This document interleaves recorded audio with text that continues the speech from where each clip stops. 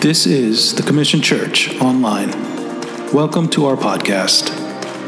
We want to be a church who brings heaven on earth through the Word of God and the love of Christ. I pray this week's message blesses you. How many of you are ready for the Word this morning? Amen. It's going to be awesome. Welcome, like Jerry said. Thank you for being here. It's going to be awesome just to study the Word together. What a powerful time of worship. And we're about to just study the Word. Here we say that we're a Bible-believing, Bible-based, Spirit-filled church, which means not only are we Spirit-led, but we're also Bible-based, which means we study the Word for what it is. Amen. And currently we're in a series in the Gospel according to Matthew.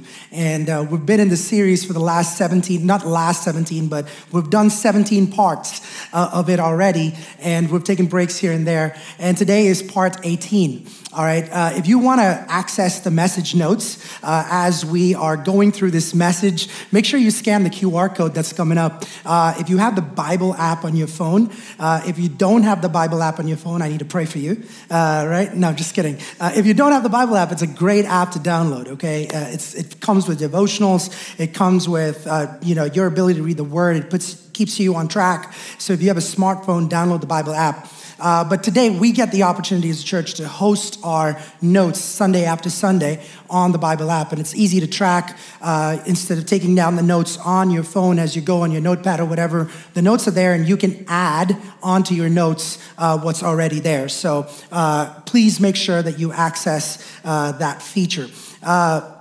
I want to jump in. Again, for those of you joining us for the first time, welcome. My name is Ashish. I get to serve here as the lead pastor, and it's a joy just to serve the community here in Plano along with the amazing team that we have here at Commission Church. And if you're new or you're coming back, if this is your second week or you were probably with us sometime in the past and you're coming back, I just want to let you know we love that you're here. And if you're looking for a church community to be a part of, we want to welcome you to come back and worship with us.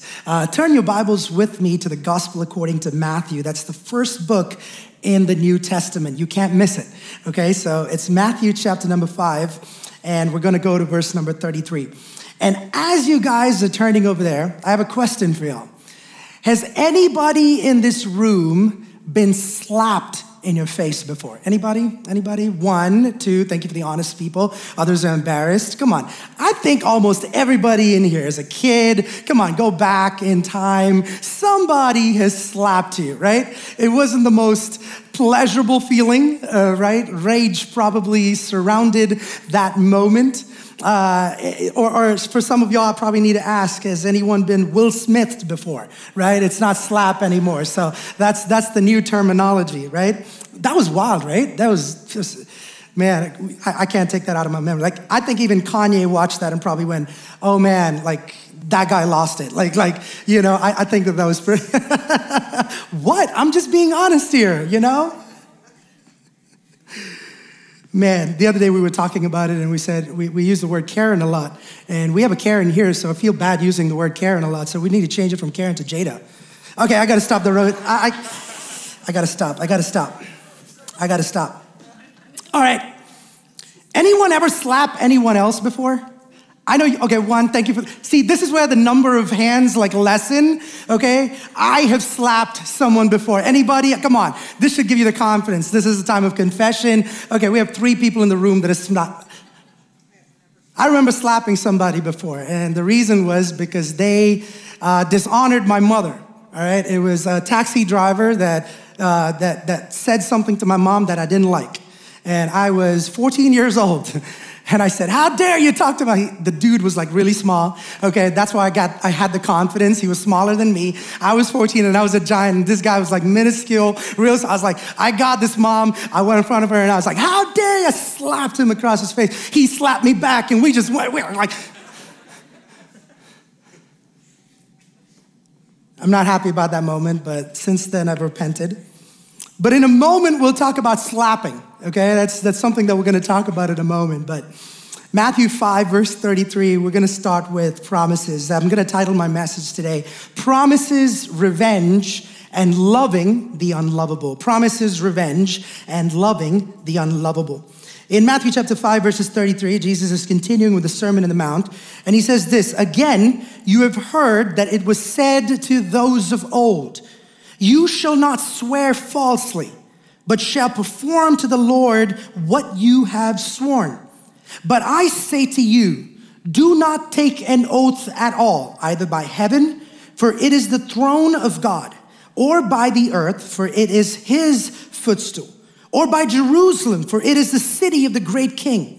And do not take an oath by your head, for you cannot make one hair black or white." Verse 37, "Let what you say be simply yes or no. Anything more than this comes from evil." I want to pause real quick and I want to just pray for a moment. Is that okay? I'm pretty sure that almost everybody sitting in this room probably is aware of what happened yesterday at the Allen Outlet Malls. The Allen Outlet Mall. We're so broken. Our hearts are broken. We were at a wedding yesterday, and we got the news of what had happened, and just such a sad travesty. It's such a sad story of people innocent lives that were taken. And although we don't know the events that surrounded that, or the stories or the events that led up to that, today it is our job and our responsibility to pray for our brothers and sisters that are hurting. So I want to pray for those families that have been directly and indirectly impacted by this heinous crime that has been committed right here in our city. Can you close your eyes with me as I pray for the word as well as for our families? Father, we just thank you, Lord, for your grace and your love and your mercy. God, even in the most horrific of times, in the most craziest of times, and in a year like this when, Lord, we hear bad story after bad story. We hear, Lord, uneventful things happen to people around us. Lord, it breaks our heart to see how much of hatred, how much of violence, how much of mental health disorder is around us today, to the point where people feel like they can take lives.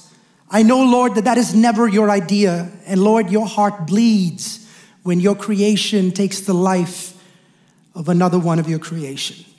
And today, Lord, I just pray for all the victims' families, every one of those 8 people that died, and the person that's injured. We just pray, God, that, Lord, your hand will be upon each one of their families, the fathers, the mothers, the sons, the daughters, the grandparents, the immediate family members, Lord, friends, relatives.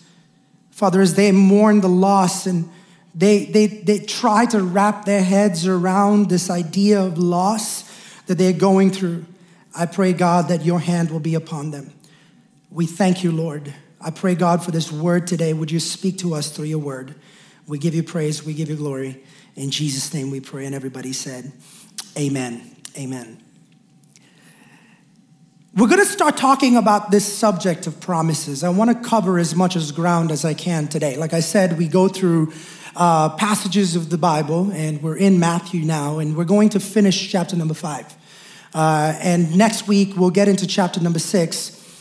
But in going through chapter number 5, the first topic that Jesus covers in this sermon is this message about promises. If you go through a lot of the messages that Jesus has been trying to teach through the Sermon on the Mount, Jesus is using this moment to really debunk some of the teachings of the Pharisees. He's using these moments to debunk some of the teachings of the Pharisaical Jewish customs and traditions and wrong teachings that surrounded people's agendas. He is trying to debunk religiosity and its core and its essence, because there was so much bad teaching that was going on around that time. So you'd see him prefacing every passage that we're about to read today by saying, again, you have heard that it was said to those of old. Some of the passages that he's referring to is, of course, the Old Testament laws, but there's also some of the laws that were introduced by people, the Pharisees, the people of the law that just made up stuff on the fly. And right now, he starts by talking about promises. He talks about oaths. and how loosely people were using promises, and how loosely people were saying, I promise that I'll do this, and I promise I'll do that. People that were taking oaths. And I feel like this message is so relevant today because we are a generation that is so obsessed with promises. We are so obsessed with taking oaths. Willingly and consciously and subconsciously, we are people that take oaths and promises every single day of our lives. But not only is it important to take those promises and make those promises and take those oaths and make those oaths, it is important to also live out those promises that you make. Now, just a show of hands, how many of y'all are between the ages of 20 to 30 or 18 to 30? And show of hands, just up in the air, just one, okay. Thank you guys. Okay, sounds good. We'll talk about lying and no, I'm just kidding. You wish is what I was gonna say. No, I'm just kidding, Ron. Yes, you identify. That's the buzzword now. He identifies as an 18-year-old. I'm not gonna fight with that. I might get into trouble, so. How many of y'all 20 to 30 sitting over here? Can I see it? Show of hands, 20, 30, okay. How about 30 to 40? Show of hands, 30 to 40, okay, good. 40 to 50, show of hands. All right, 50 and above, show of hands. All right, awesome, sounds good, beautiful. Anybody that's young identify as older? No, nobody wants to take that. The other way around, right? Okay. Now, I saw a majority of us lifting up our hands in the 20 to 30 range or the 80 to 30 range. So there's a lot of the 18 to 30-year-olds and the 30-year-olds to 40-year-olds. But the reputation that a lot of 20 and 30-year-olds have is that we as a generation were very flaky. Somebody say we're flaky. And the Bible simply is saying that Jesus is not okay with that. People with good intentions make promises. But I want to remind somebody that people with good character keep those promises. It's not just enough to make promises and be on the loose and say things. Like my wife always says, talk is cheap, Ashish, talk is cheap. I want to see it done. When you don't keep your word, it is understood that you lose your credibility. We are people that need to be men and women of integrity as Christians and believers. We have to challenge ourselves daily to live by the standard of God in being a man and a woman of integrity. And in particular, we're talking about credibility here. How do people see us? We all struggle with commitment, y'all. We all struggle with commitment. Everyone knows that we are flaky except us. If you struggle with flakiness, if you struggle with credibility, trust me, you want to see the best in yourself. But everybody around you sees the flaky side of you. There are a lot of people that will talk behind your back. They won't say it to your face, but they will see how flaky you are, and they will talk behind your back. And if you're here today, and if you're a flaky person who makes promises and makes oaths and stuff like that, in a few seconds I'm gonna talk. I'm gonna talk to each one of you. I want us to come into the presence of God and say, God, I don't want to be that person. God wants us to keep our word. See, a person that doesn't keep their word, in one word, not to sugarcoat it, is called a liar. Someone say liar. See, the tendency for us to lie is ingrained in our DNA. We were born with it. None of us as parents none of our parents or none of us as parents sit our kids down and say, hey, if something is asked of you or somebody asks you something, say the complete opposite. Don't say the truth. You got to make something up. Nobody does that. Like, we don't do that as parents. This is important for us to understand. See, the Pharisees saw this as an issue back in the day where people were, the people of the law, the people that were religious saw this as an issue, and they were like, man, we got to develop a system here where we figure out how to not lie. So what they would do is they would make promises and they would swear and they would make oaths to kind of reinforce their statements. They developed this commitment system where they wanted to show their emphasis on commitment, but they didn't want to swear on God. Because they knew that chances were that they would break that commitment, and not only were they sinning, but they were sinning against God, and God's name was in the picture, so they didn't want to swear on God. I know that a lot of us that are pretty guilty of that, where we say, swear on God, swear on God. We got to stop doing that. There's anybody that swears, please don't use God's name in vain. I want to start off with that discourse first. It is not okay to use your Lord God's name in vain. If that is you, I pray that you will repent from your ways and stop using those words. But then what do?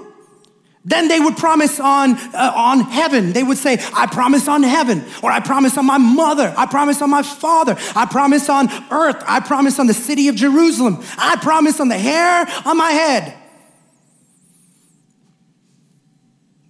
But Jesus looks at them and says, how about you don't just promise at all? How about you just don't take an oath? How about you just don't swear at all? I feel like we can identify with this so much. Like our text lingo. How many of y'all know what NGL means? Anybody? What is all of you? What is NGL? Ron's like, I don't know. I'm 18. I don't know. I don't know what that.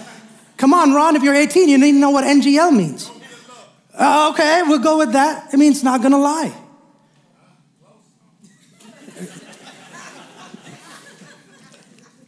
Not gonna lie. You preface your text, NGL, right? What does that mean? Like, do you lie all the other times and like right that moment you're not gonna lie? Oh, you preface, TBH. What's TBH mean, y'all? To be honest. Or some of y'all do TBH, NGL, like you re-emphasize, like you need to do that. Or FR, what's FR, y'all? What's for real? Or FR. You think I'm kidding? I'm not kidding. Come on, so if y'all are 18, you need to know this is true. Like we don't promise on earth, we don't promise on heaven, but we feel the need to promise and swear. And most of the times, man, if you're saying for real, it's not real. I feel like sometimes we're just over-exaggerating, we're making things up, and Jesus is talking to us. If you talk a lot and don't keep your word, people will lose their trust in you. Never promise what you cannot produce. Simply put, don't lie. Like if you RSVP'd, go to the party. If you said you were going to come, go. Like don't flake. Someone say don't flake. If you don't know how to RSVP. Come on, somebody.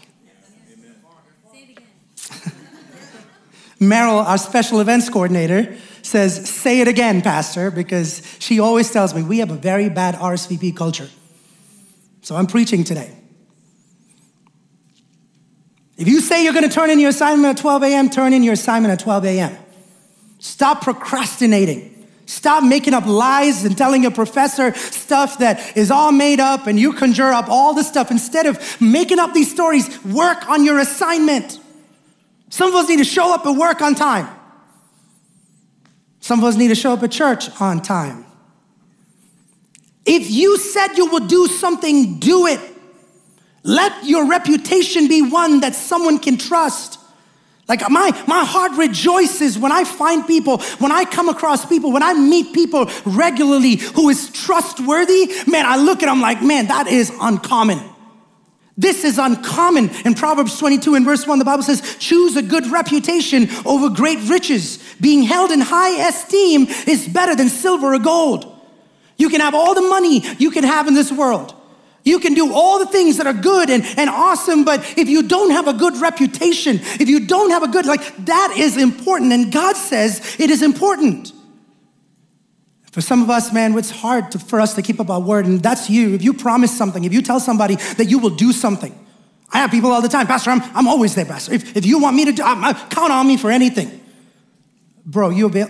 Sorry, I'll be there. And then 5 minutes before, you bail.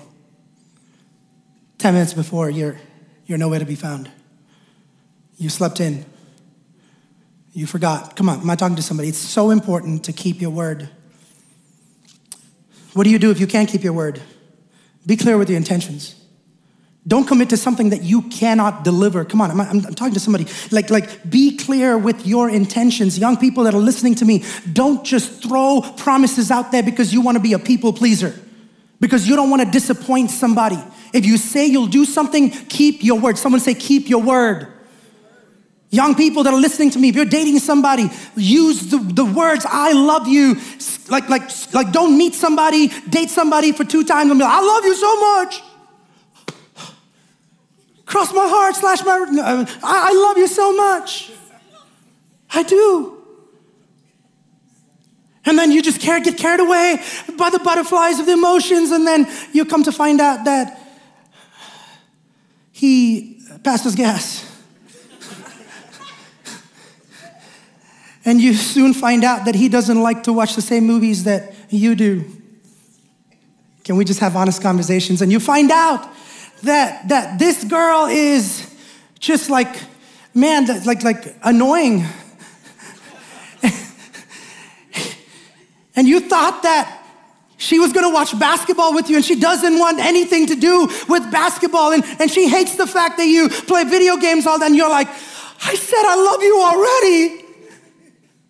And you walk up to her and you're like, I'm sorry, like can we talk? I don't think this is gonna work out. I was with my Bible study group, my accountability group, and I feel like we're unequally yoked, like right now, and she's looking at you and like, but you promised. But you said that you love me. What happened? Like I gave up everything else for you. I moved cities. Don't do dumb stuff. Young people, please, when you're like, if you say something, learn to keep your word. You know who doesn't keep their words? Kids. God is requiring us to be grown Christian adults that say, if I give you a promise, if I say something, I want to keep my end of the bargain. Husbands and wives, make sure that when you exchange your vows on the day that you get married, for better or for worse, you are committing. That is a promise you make. And when you make those promises, no matter how much of hard times you go through, come out of it and say, there is still a promise that I got to uphold. I got to move on. Be clear with the intentions. If things happen all the time. Someone say things happen. If things happen, communicate. Don't flake. Text somebody, call somebody, tell them you're not going to be able to make it. Let people know, hey, there's a genuine reason as to why I can't make it, but have you tried your best to keep up your end of the bargain? It's a Christian thing to do, not an adult thing to do. Not a responsible thing to do. Jesus says, keep your promises. But if you can't do that, if you haven't been able to communicate, ask for forgiveness. Like some of us don't ignore that. Don't ignore that you did somebody wrong, that you dishonored somebody else's time, that you dishonored somebody else's heart. You need to ask for repentance. You need to repent for what you did and ask them for forgiveness. And Jesus goes on to this next topic. I want to spend some time here. The next topic at verse number 38. I just want to kind of teach this word and then I'll get to some practical things. Are y'all okay with that? Verse 38. He says, if you have heard that it was said, an eye for an eye and a tooth for a tooth. But I say to you, do not resist the one who is evil, but if anyone slaps you on the right cheek, Jerry, come up. Turn to him the other also. I know you're scared. Yeah, come up here real quick. Verse 40. And if anyone would sue you and take your tunic, let him have your cloak as well. And if anyone forces you to go 1 mile, go with him 2 miles. Give to the one who begs from you, and do not refuse the one who would borrow from you.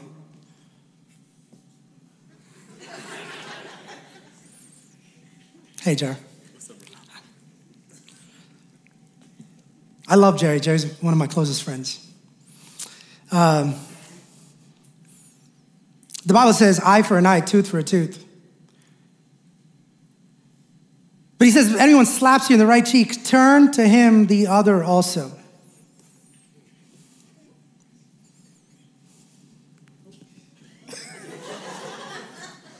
You thought that he was going to be Chris Rock and I was going to be Will Smith. It's going to be the other way around, okay?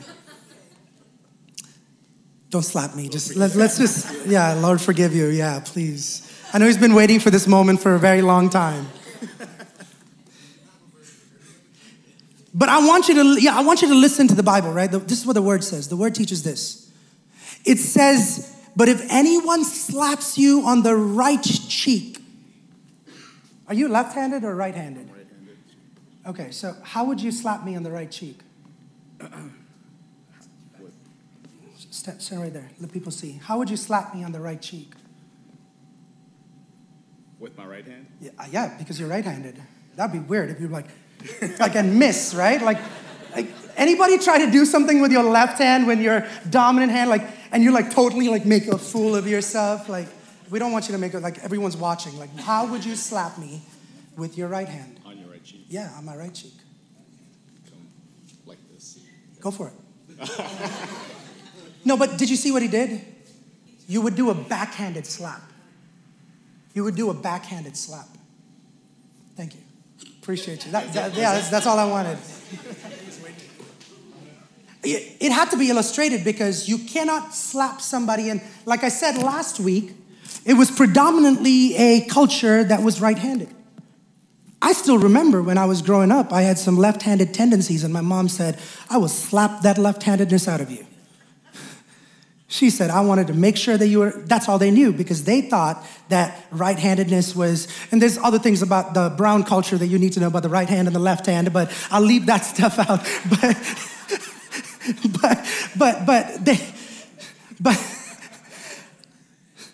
But they looked at me and said, you will be a right-handed man. And that's how the Middle Eastern culture was. If they saw anybody going to left-handed, they were like, we'll teach you how to be a right-handed man. So majority of people were right-handed. So in order to slap somebody on their right cheek, and I'm going to talk about that, it required you to give them a backhanded slap. Now, I'm going to talk about why that is important in just a second. I want to kind of just preface this part by saying that. But before that, can I tell you something? We have feelings. We are creatures of feelings. We are created in the image of God, and God has feelings. See, having feelings is okay. God created us that way. I don't want us for a second to think that faith and feelings are at odds with each other. If we don't have feelings, we don't have love.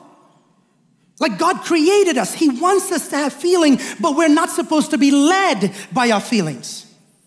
See, feelings can be positive and negative. We can get hurt in our feelings. We can get bruised in our feelings. We can get disappointed in our feelings. We can get forsaken in our feelings. We can get rejected in our feelings. And yet, we don't need to really show it to anyone because a broken heart cannot be seen. But it's so important for the Christian to have guardrails around your feelings. And this is what Jesus starts talking about and saying, eye for an eye, tooth for a tooth. And what this really is Jesus is throwing light on the law back in the day. This law that was called lex talionis, which is lex, which stands for law, and talionis, which is for retaliation, literally the law of retaliation. And simply put, this law required that the punishment that was given out to somebody match and correspond to the actual crime that was committed. And it would match up to modern words such as tit for tat or quid pro quo. Like these are the terms that we use today, but back in the day, it was eye for an eye. And then he goes on to say, if anyone slaps you in the right cheek, show the other cheek. See, the blow on the right cheek was the most demeaning and grievous form of insult in the ancient Near East. And Jesus specifically, like I brought Jerry up here and I showed you, Jesus specifically mentions the right cheek when he's talking about the backhanded slap. And according to rabbinic law, to hit someone in the back of the hand was twice as insulting as hitting him with the flat of your hand. The backhand meant a calculated attempt.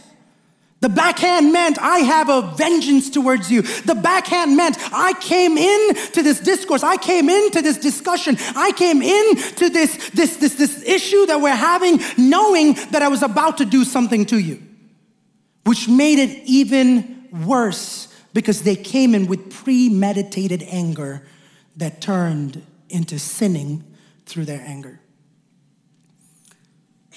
The word in Greek is rapizo, which should be distinguished from kolaphizo, which means to punch or strike with a clenched fist.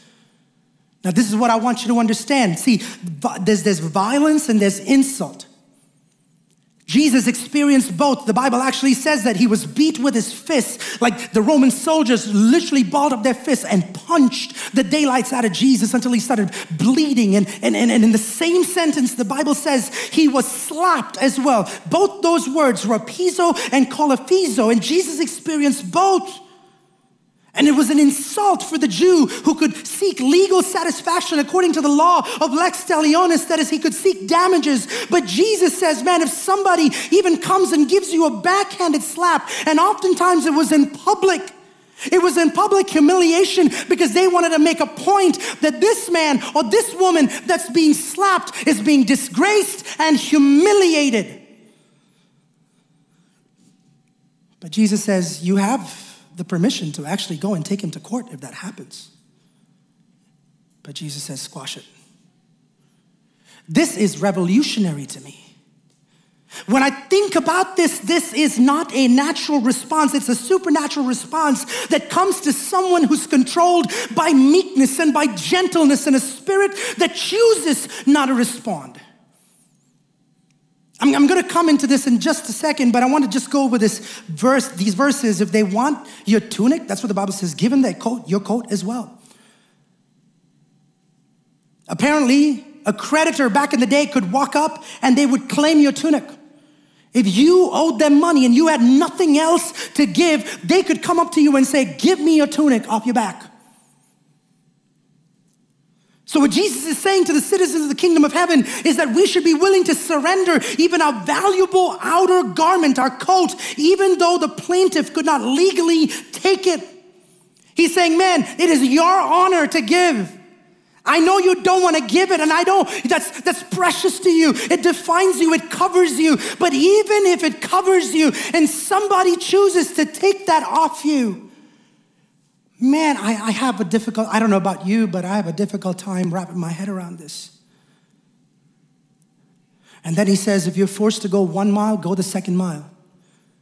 He's not talking about a personal trainer who's trying to push you to take another mile and run and jog and lift weights and saying, go, you can do this. No. He's talking about the Roman soldiers back in the day who had the legal permission to go up to people and say, hey, here's my armor, here is my weapons, carry this for me, it's too heavy, carry this. And the Jews of that day did not have an option. By law, by Roman law, it was required that the Jews or the Israelites would take the armor that the Roman soldiers were giving them and they would walk 1 mile, exactly 1 mile. That's all the law required them to do.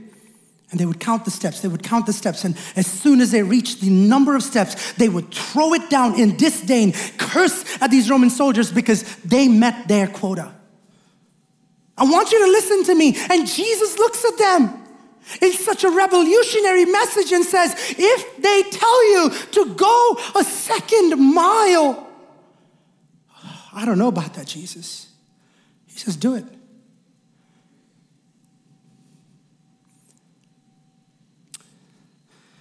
When the man was standing by, when the Roman soldiers looked at the man and said, take the cross of Jesus and carry it, he was bound by the law to do it. But the Bible will say that he went that extra mile. He went that extra step. And then Jesus, like again, I say, I'm going to talk about that in just a second here. But then Jesus would go on to finish off this passage and say this, you have heard that it was said, you shall love your neighbor and hate your enemy. That's what they told them back. That's what the Pharisees said. That's what the law said. You could love your neighbor, twisted the words of God, and hate your enemy. But I say to you, love your enemies and pray for those who, come on, Jesus, now we're getting too far. Love and pray for those who persecute you so that you may be sons of the Father who's in heaven. Like, can I not be called a son of God unless I learn how to pray for those who put me down? And Jesus is like, no, that's what I'm saying. That's what sets apart the Christian from the non-Christian. That's what sets apart the believer from the unbeliever. That's what sets you apart from the heathen. Your ability to look at wrong and not define it by the ways of the world, but yet define it by the cross of Jesus and what Jesus did in the eyes of grace and mercy. Oof. For if you love those who love you, what reward do you have? He's saying, man, you can love your wife. You can love your kids. They'll love you back. There's nothing you have to gain from that. Like, don't consider that as a badge. Don't say you have love because you love your own family. He's saying it takes more effort and more courage to love the ones that are unlovable. And that's what Jesus is trying to communicate, is our mandate is to love the unlovable. And if you greet only your brothers, what more are you doing than others? Do not even the Gentiles do the same? Like, if you go around just greeting people and loving on people that you know and have no regard for the lost and for the people that you don't know, and Jesus is saying that is not kingdom-minded. It's easy for us to go out in the lobby and just talk to people that we know day after day. But I see people in this church who go seeking those who are standing in a corner, who have nobody to talk to, who are new to the church, who are people that don't. I see your hearts and I see you pursuing. And when I see you, I'm like, that is the heart of Jesus. It's very easy to talk to people you know, but it's harder to make people who you don't know welcome to the love of Jesus and to allow them to experience what Jesus is all about. You therefore must be perfect as your heavenly Father is perfect. Whew, man. I'm going to give you four things and we'll pray and close. Is that okay? Let me give you 4 things. Just based out of this discourse that Jesus is teaching us in this last passage in chapter number 5, Jesus is breaking it down for us and he's saying, look, the followers of Jesus, their reaction is different from the natural response to wrongdoing.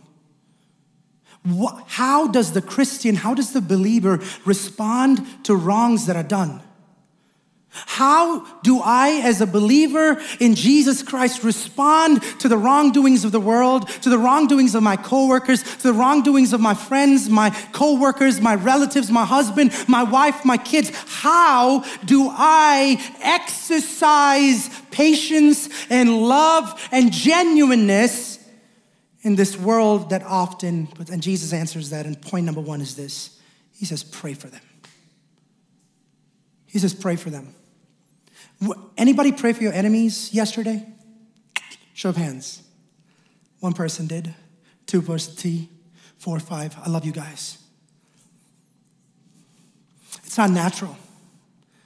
It doesn't come to us naturally. But Jesus says you're to pray for those who persecute us.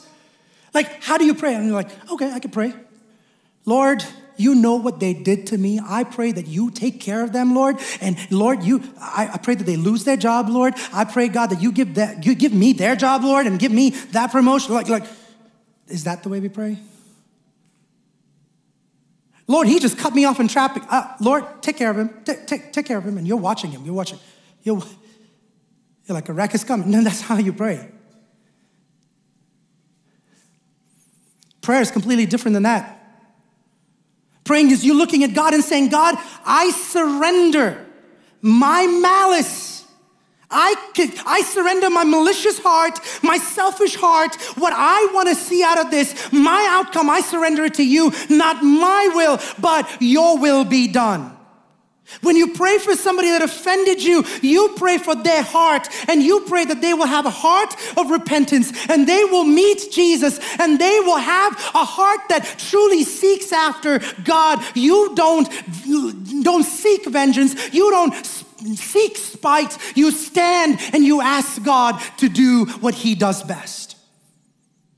You don't dictate the outcome. Praying is not you telling God what needs to be done. Praying is saying, God, your will, not my will, be done. The second thing is that Jesus says is show character. He says, go the extra mile. Go the extra mile. It's the second mile that tests our character. Even when you don't have to do it. Even when you don't have to stay back that extra 15 minutes. When you don't have to stay back that extra 30 minutes or 1 hour at work. When you don't have to drive that 30 minutes to go and see somebody and meet somebody, when it's out of your convenience, when it's out of your comfort zone, when you still decide to say, the Christian in me, the believer in me wants to go that extra mile to love the unlovable. That's what Jesus is saying. For you to be countercultural, for you to have the kingdom of heaven and the culture of heaven imbibed inside of you, you have to fight the system to where you look at it and say, I will go above and beyond to make sure that I communicate the love and the forgiveness of Jesus to every person that I see. The third thing is this: look to Jesus. How do I go the extra mile, Pastor? How do I pray for those who persecute me, Pastor? The third thing is look to Jesus. Stay quiet and watch God. Can I read a few verses? Let me give this to you from the Bible. 1 Peter chapter 2 and verse 23. The Bible says, he did not retaliate when he was insulted, nor threatened revenge when he suffered. He left his case in the hands of God, who always judges fairly. It wasn't just wait, your time's gonna come. How many of y'all say, karma's gonna come? I want to stop using that word in Jesus' name. That word does not belong to the Christian. Only when you check your credit score. That's it. That's it. Nothing else. We don't believe in karma. That's not what we believe in as believers. We don't believe in that as Christians. God, the judge is God. Am I talking to somebody? Like, we need to take some stuff out of our vocabulary. I swear on God, take it out of your vocabulary.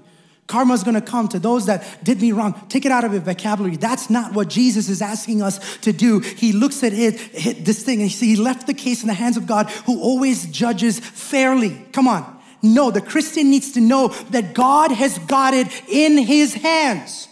He will take care of it. He is in control of it, and you don't need to fight that battle, nor threaten revenge. You don't need to threaten anybody. You're gonna see the real side of me come out. Do you know who I am? Like, do you know what I can do? Like, God's like, man, I'm not pleased with that. Like, Jesus is like throwing up his, like shrugging his shoulders and like, I'm embarrassed for you.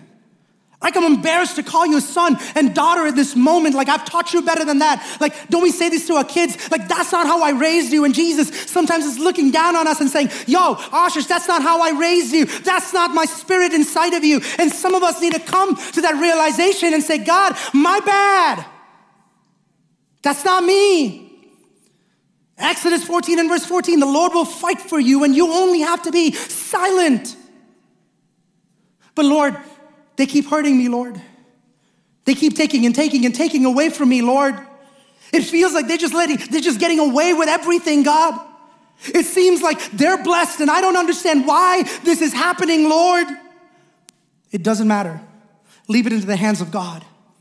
There are some things that your human mind will not comprehend. There are some things that your human mind will not grasp. But in all of that, seek to bless the people that curse you. Seek to bless the people that put you down. I remember when I was in school, I was just talking to John about this earlier this week. When I was in school, I was literally put down by my own teachers who had to speak life over me and instead looked at me and said, you will amount to nothing in front of my father. In a parent-teacher meeting, looked at me. I was naughty, that aside, but he looked at me right into my face and said, nothing, absolutely nothing good will come out of you. So you will not achieve anything in life. I still remember the impact that those words had on me, and I promised myself that I would never, ever forget what she did to me. And everything after that, my motivation to be successful, my motivation to go to college, my motivation to get my master's degree and be the first person in my family to get I was like constantly on the go. I was like, I'm gonna prove something. And God looked at me and said, what are you trying to prove? Nobody cares about your 2 master's degrees. Like, nobody cares about the education. You can have more degrees than a thermometer, but that does not matter, Ashish. If your character isn't good, if you haven't gone and sought success in the right way, and you wanted to do it out of disdain and out of vengeance, it's not from God. Romans 12, 19 to 20, it says, beloved, never avenge yourselves, but leave it to the wrath of God, for it is written, vengeance is mine, I will repay, says the Lord. He says, man, if your enemy is hungry, feed him. If he's thirsty, give him something to drink. But for by doing so, you will heap burning coals over his head. Do not be overcome by evil, but overcome evil with good. Do not say, I will repay evil. Wait for the Lord, and he will save you. Don't stop loving on your wife. Don't stop loving on your husband because you just don't get along. Don't just quit making coffee for him in the morning because he just didn't have a good conversation with you last night. Jesus is saying the way that you get to his heart is by making 2 cups of coffee for him in the morning. When you want coffee, drink 2 cups. Here you go.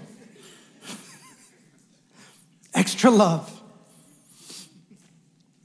You want tea? I'll give you masala tea. Here you go.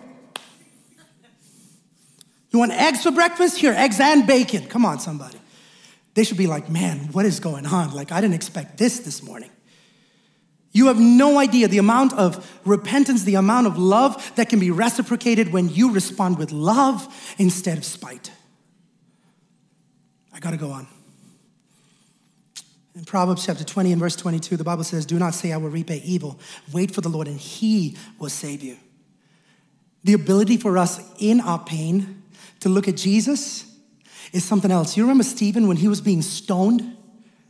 It is beautiful, that passage of scripture, if you read it, it's so beautiful when as he was being stoned, man, the heavens open and he sees this vision and he says, I see God. It's beautiful when he's crying out and saying, God, forgive them for they do not know what they are doing. Oh man, come on somebody. Oh, you want peace? You try doing it the Stephen way where you can look at your transgressors. You can look at the people that put you down. You can look at your aggressors and look at them and say, Lord, I bless them in the name of Jesus. I want nothing but the best for them in the name of Jesus. Lord, forgive them, Lord. They didn't know what they were doing, Lord. They might have known, but Lord, they didn't know. It's okay, Lord. Forgive them, Lord. Your ability to see the eyes of God and the favor of God and the beauty of God becomes so much more manifold when you give it into the hands of God. The last thing I want to leave with you, you guys can get ready, the musicians can get ready to come up. The last thing I want to leave with you is this: turn retaliation into redemption. Turn retaliation into redemption. This is what the world will tell you: retaliation is a sign of strength. Retaliation isn't the sign of strength, y'all. It's not. It's a sign of weakness. See, the Bible, I said this last week, the Bible is not referring to abuse. If you have been through abuse, if you're going through abuse, run from that. Report that. Come up to us if there's something that we can do about it. It could be in your family, it could be in your marriage. I had this conversation with Amber last week. She told me, Pastor, I've been a victim of abuse, and if there's anybody in the church that needs to talk to me about abuse, tell them to come and meet me after church. I would love to talk to them. I would love to minister to them. There are stories of people over here that have been through hard times, and that's not what I'm saying. You as a Christian, as a believer, as a woman of God, as a child of God, as a man of God, as a child, like, you should not put up with any violence in your home, in your personal life. That's not what I'm referring to over here. The Bible isn't referring to abuse. A Christian's response to those who hate them is love. In Proverbs 24 and verse 29, the Bible says this: do not shy. I'll do to him as he has done to me. I'll pay that man back for what he did. Some of us can get so vengeful that we want to do something and we won't rest till we do something, and that person holds real estate in your heart, and unless and until you execute that vengeance, you will not sit still. And the Holy Spirit is asking me to tell you this morning, there are some people sitting here, you're holding on to stuff from years and years ago, and the Holy Spirit is asking me to ask you to let go. Release that offender. Release that person who has done wrong to you, because it's not for them, it's for you. Like over the last few weeks, we've been talking about this. Ron sent me an email yesterday, and he said, it's good to see you guys again. But Ron sent me an email and said, man, we're not hearing much messages about repentance and turning from evil ways and coming back to God. And I was like, amen, because that's what we've been talking about for the last 3 weeks. Repent, come back to God, say sorry, apologize. There has to be holiness in the house of God, because God says, be holy, for I am holy. And that's not possible if you and I don't see that we have a problem. Forgiveness is not forgetting hurt and anger. Forgiveness is releasing the demand for justice into the hands of God. Forgiveness is strength. Forgiveness is you looking at this issue and saying, I have no control. Let me ask God to deal with this. The culture of the world screams for justice.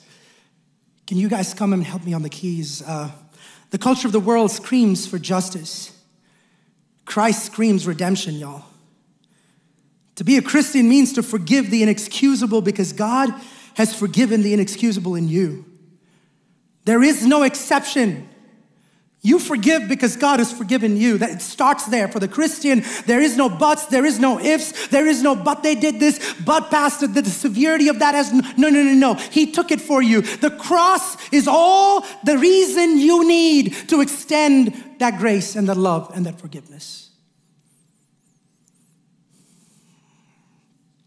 You know, in Genesis, we read of this notorious example of this personal revenge by this wicked man called Lamech, who arrogantly declared in Genesis chapter number 4 and verse 23 and 24, he says, give heed to my speech, for I have killed a man for wounding me and a boy for striking me. If Cain is avenged sevenfold, then Lamech 77-fold.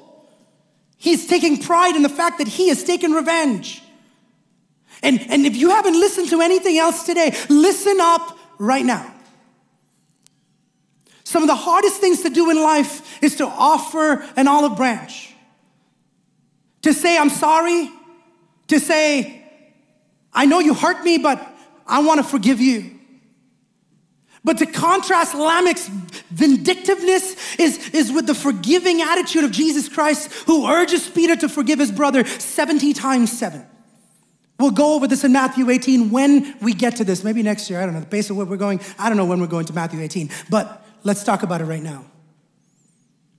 Peter comes up to Jesus and says, Lord, how do I forgive? Jesus says, and he suggests, and he says 7 times. These many, he suggests. Don't we always do that? We have suggestions for God, and God's like, no, he's like 70 times 7. He did the quick math. He was like 0 times 7. 0, 7 times 4, 490? He was like, Lord, I started at 7, I thought you would go to 10. Or even 14, Lord, but I didn't know that. We're okay with addition, God. But the moment you said 70 times, the moment he said 70 times 7, he was like, Lord, increase our faith. I'm like, I don't think we could do this, Lord. This is too much for me. 7 times, maybe. I'm good with 3 times or even 7 times. But when we go from addition to multiplication, Jesus, anybody guilty of that? You're like, I can't calculate that much, Jesus. I don't know what I'm talking about. I'm not good at math, Lord.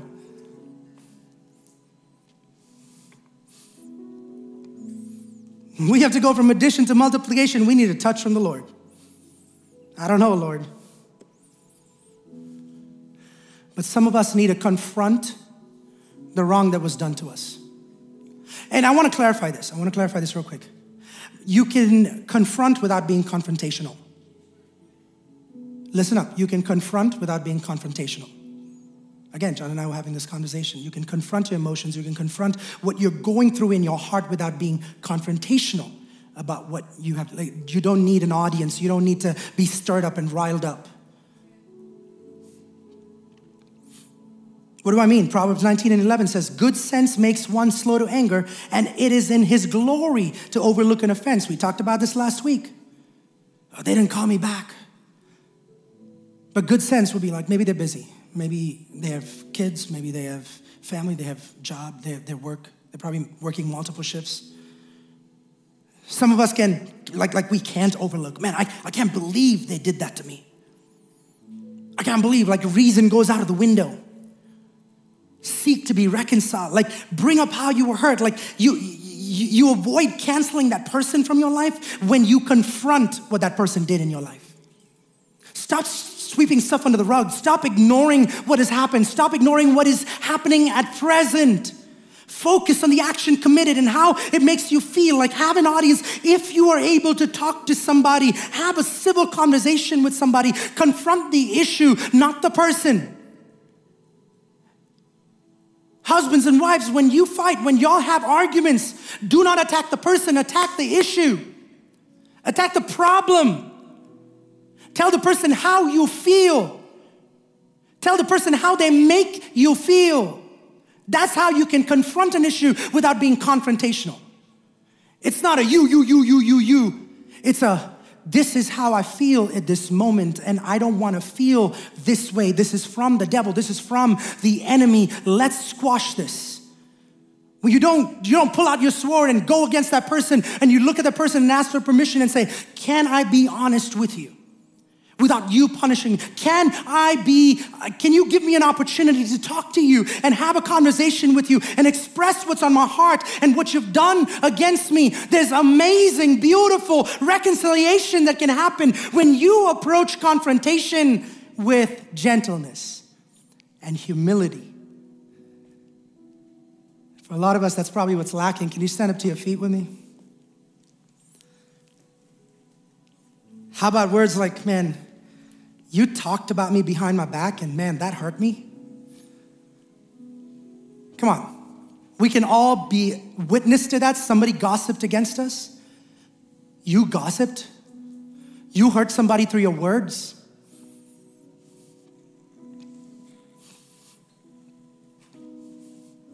Like, say what you're seeing. Describe what's bothering you. Describe what's affecting you. Leave out the verbal, additional junk that will put them on the defensive, all that pop psych stuff, diagnosis that you come up with, the judgmentalism, the holier than thou attitude, the sitting on the high horse. Just put that out of the equation. Here's what I'm noticing. It's a simple, straightforward, considered way to be transparent about what's on your mind. When you talk to your wife, when you talk to your husband, tell them, what's going on with you? It's a, hey man, I noticed that you were awfully quiet today before you left to work. Is there something that I said to offend you? Humility. Someone say humility. Confront. When you confront, it doesn't have to lead to a confrontation where you both just lose, like two people in the argument, two people in the equation, just lose everything. There is a way the Christian should approach confrontation. And today the Holy Spirit's asking me to give you a chance to look at God and say, God, I'm sorry, I messed up. It's either to look at the Lord and say, Lord, I have been really terrible at keeping my promises, keeping my oaths, keeping my word. I want to change that about myself. I want to become a more trustworthy person. For some others, it's the resentment that you have in your heart.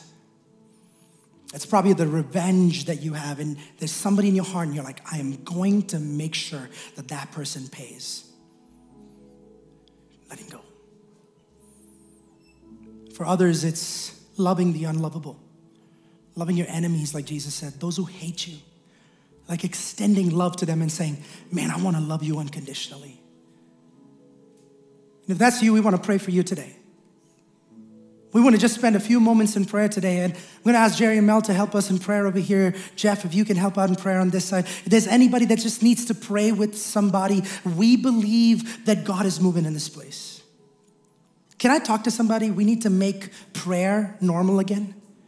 We need to make agreeing with someone, standing with someone normal again. On Wednesday, we were here for midweek service, and the people that showed up, and the Holy Spirit told me, just tell people to just go and pray in different parts of the building. And I saw people here at the altar, praying at the altar. And after the service, they came and told me, Pastor, we were led to pray at the altar because we believe that the Holy Spirit is saying these altars need to be full. The front of the church where people could come and say, God, I need you more in my life. It has to be normalized. I don't care who's looking at me. I don't care I'm not shamed. This is between me and my God. And if there's something that I need to repent for, repent. You got to say, God, I'm a sinful person. We all are sinful. Ask God for forgiveness, and no other better place to come stand with somebody, pray with somebody, agree with somebody, and say, would you pray with me? We want revival. We want God to work in our lives. We want God to change. We want God to transform our nation. We want God to add numbers to the church. We want more people to be baptized. We want all of this to happen, but we lack humility. And that's what the Bible says. If my people turn from their wicked ways, humble themselves, come back to me, I will bring revival. Stop praying for change without changing yourself. So as we come into the presence of God, I'm asking, this is my yearning. My heart is crying today. Thank you for listening. We love bringing you the word on so many different platforms. We are so thankful for what God is doing in and through us. We'd love for you to subscribe so you don't miss out, and don't forget to share this message if it has blessed you.